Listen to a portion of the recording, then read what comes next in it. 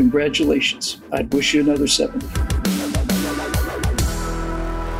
Hi, everybody. I'm Bill Whittle here with Steve Green and Scott Ott, and it's time for a little pop quiz. Don't worry, this is not going to go on your permanent record. This will be true for just about everybody watching this. There'll be a few people that it's not, but I asked this question on the Backstage show, and since I already gave them the answer, this one's for you at home. Can you think of someone who's had the same job from the moment you were born until today? Held the same job your entire life? Okay, time's up. For me and for many, many other people, including Stephen Scott, one of those people is Queen Elizabeth II, who is celebrating her Platinum Jubilee. She's been queen for 70 years. 1952 was when she got the job that she still holds. She's 93, I believe. I've had a lot of personal experience with the English monarchy. I'm half British. My mom is British. I went to British schools in Bermuda when I grew up. And having spent a lifetime, including several years singing God Save the Queen every morning, I've always thought that Elizabeth was dignified and refined and somewhat wooden and maybe perhaps a little bit inhuman. The series, The Crown, has shown that to be quite opposite to the real case. But the one thing that really, really, really made me feel better about Queen Elizabeth II as an individual was something that was just produced a few days ago. I don't normally show something in its entirety. It's a little right around 2 minutes, but we're going to do it here because it needs to be seen all the way through.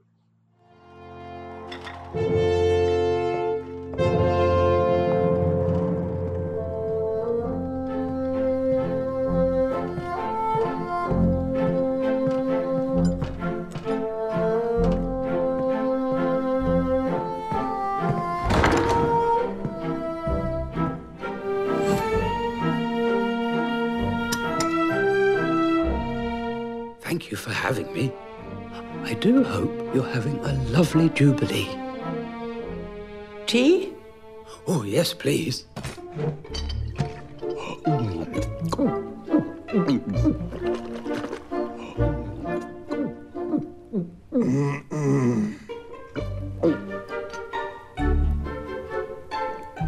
Oh, terribly sorry.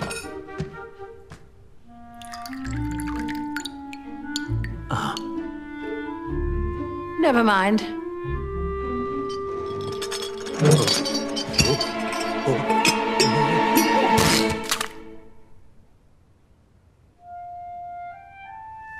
dear. Perhaps you would like a marmalade sandwich. I always keep one for emergencies. So do I. I keep mine in here. Oh. For later.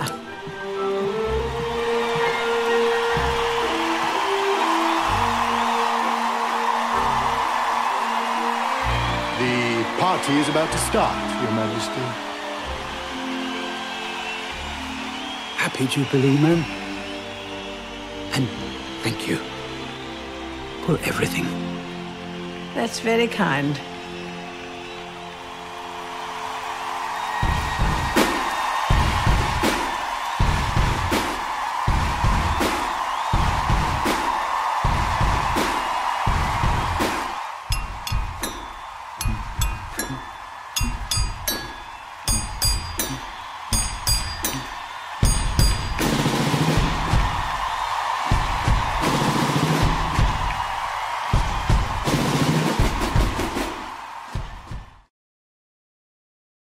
For those of you not familiar with Paddington Bear, Paddington is much like Pooh, only without the brain injury, and is an extremely charming character that goes back to children's book a long, long way.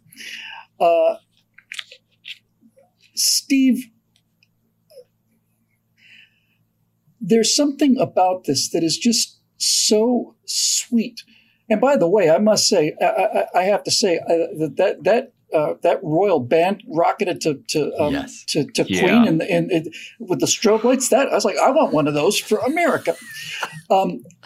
Steve, we kind of solved this monarchy situation 250 some years ago, but it is such an integral part of British life.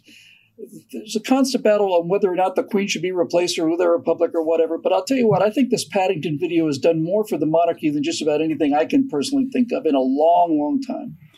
It is just lovely. And lovely is one of those particularly British compliments that I adopted for my American self years and years ago because, well, it's just lovely.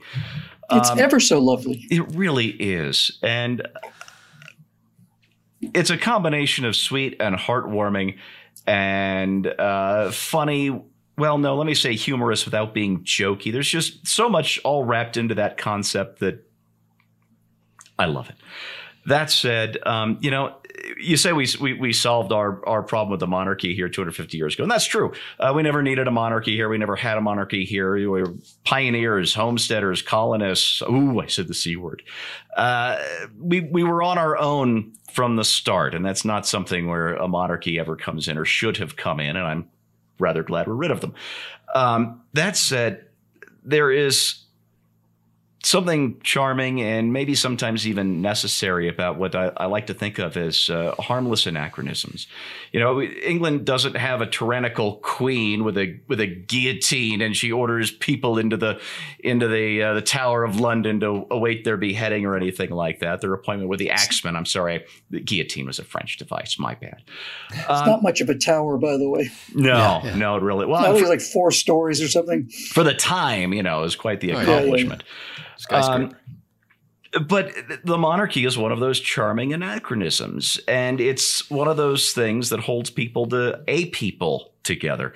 Bill, we talked a couple of years ago about our mutual affection for the harmless anachronisms of English measurements. Yes, metric is more useful when it comes to science and all that stuff, but there is something lovely about English measurements, and I think that's why we still use them, even though the British reluctantly gave them up as a part of their entry into the EU, which they've since left. But just there is this need on the left to always start back with year 1 or year 0, depending on which leftist faction you're talking about. That if you just got rid of all of history, that we could reset it and get it right this time. Well, the English monarchy has clearly had its ups and downs, but when you watch this Paddington video with a monarch who's been reigning, not ruling, reigning for 70 years, you realize the Brits have got it pretty good right now, and you would never want to end that. Scott, it's difficult for Americans to realize just how deeply woven the British monarchy is into everyday life in Britain.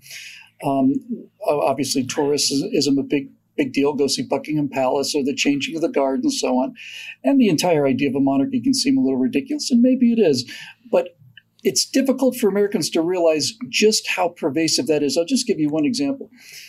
Every mailbox in England, and I'm sure throughout Great Britain and probably throughout the colonies as well, has engraved on it the initials ER. And ER stands for Elizabeth Regina, Queen Elizabeth. It's her mailbox. All of the ships of the Royal Navy are Her Majesty's ship, this and that. It's hers.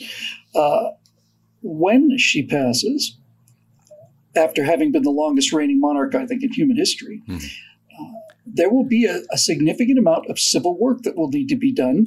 All of the mailboxes will have to be changed to CR for Charles Rex, or perhaps WR for William Rex. And all of the ships will technically be renamed in all the dispatches, and so on and so on and so on. She is one of the richest people in the world, if not the richest person in the world. She owns incredible amounts of money. And nevertheless, despite the fact that year after year after year, efforts to eliminate the monarchy on the part of Great Britain, and by the way, it's up to the British people, it's none of our damn business, frankly, but inside Britain, constantly, we need to get rid of it. It's archaic, it's anachronistic. But again, to stress how deep it is, Scott, if they were to get rid of the monarchy, they'd have to rename their entire country. It wouldn't be the United Kingdom anymore, right? It'd have to be the Republic of Britain or Republic of Great Britain or whatever the case may be. The British people seem to continue to refuse to change the monarchy. And since they don't have a constitution, and since the actual mechanisms are extremely vague, I don't blame them one bit. This is what Britain is. You cannot imagine Britain's history without the succession of kings and queens that I had to learn when I was 7 or 8, and which continue to fascinate me to this day. Yeah, I think it's a fascinating thing, hard for Americans to understand. And, I find myself sort of nibbling around the crust, trying to get a sense of what this is. But as I saw those images of that, butler-like character walking down to serve tea to Paddington and the Queen, and all that sort of over-the-top design of red and gold and, everything with the furniture and the tapestries and the carpets and the porcelain or whatever they make pots out of. I looked at that and I just thought, that's not for her. Like, she doesn't, in her own private little world, need all that. She may not even care for it, for all I know. It's not about her. And this, not to put too fine a point on it, but in a sense, being the queen is a burden. It's like something you do out of a sense of duty. And yes, you're going to live like a wealthy person, but you could live a lot more enjoyably like a wealthy person in other ways. And in fact, there are lots of other people who are part of the extended, royal family, or just who are barons and earls and business people or whatever, who live quite out of the spotlight for the most part and enjoy the same kind of wealth. But she has managed over 70 years to carry the burden of Britain on her own shoulders. Like, she is the personification of the height of their society. Like, when I looked at all that, and I think one of you guys said it while we were looking at the video, it's like, wow, Steve said, wow, those British people really know how to make a palace. And you look at that, it's like, yeah, it's the British people who know how to make a palace. The Queen didn't build that. Like, together, this is a symbol to the world that says, it's almost like a missile defense system. It's almost like a defensive thing that says, hey, folks, take a look at this. This is what we can do. This is what we can do with architecture and art, and this is our gold, and this is our magnificence, and this is all this kind of stuff. And here is our queen, who, as far as I know, has never humiliated the royal family in the course of her 70 years. And if you want to find out how hard that is, just look at any of her other relatives and see how well they have to name names. No, just see how well they have done that. In any case, it just, we don't need a queen here. We have a constitution that is the envy of the world. But she, in a way, is also the envy of the world. Well, like so many people in this country, I'm kind of a half-breed. My father's American, my mom is British. My heart is American. When I think about America and royalty and monarchy and aristocracy, I'm reminded of this famous story about a British aristocrat who came and visited America back in the 1800s or something, found a cowboy, some low cowhand or something, repairing a barbed wire fence or something, wanted to talk to the person who owned the ranch, went up to the cowboy and said, "I say, good man, where may I find your master?" And the guy looked up at him and said, "That sumbitch ain't born yet."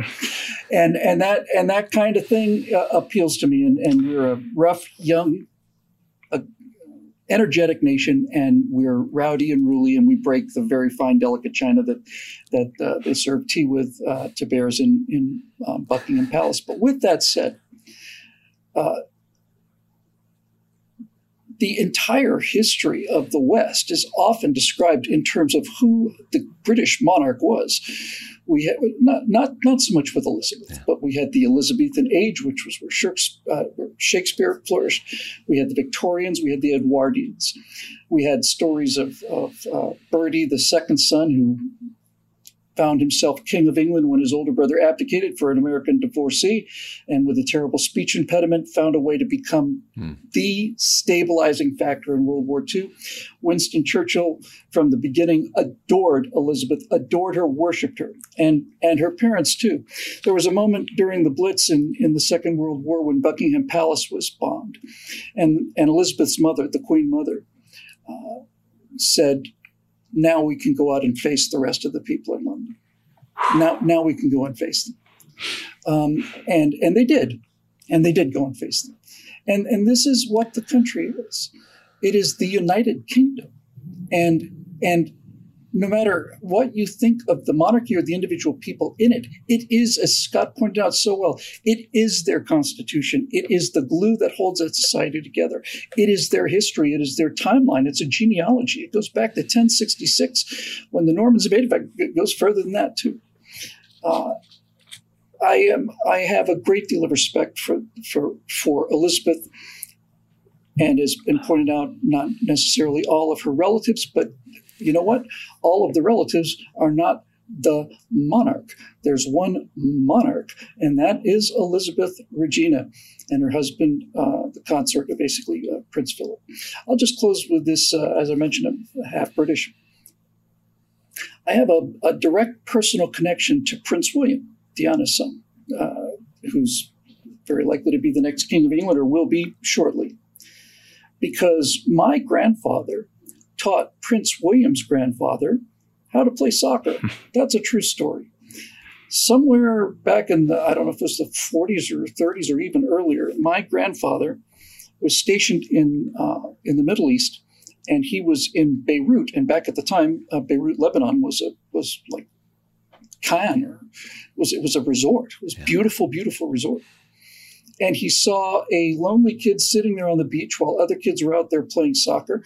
And my grandfather went up to this child, and it's a young teen, 10 or 11 or something, said, "What's the matter?" He says, "Oh, I don't know how to play. I was raised elsewhere, I don't know how to play soccer." So my grandfather showed him some basic moves, got him out there on the field. And next thing you know, this kid is out there kicking a ball around, having a fine old time.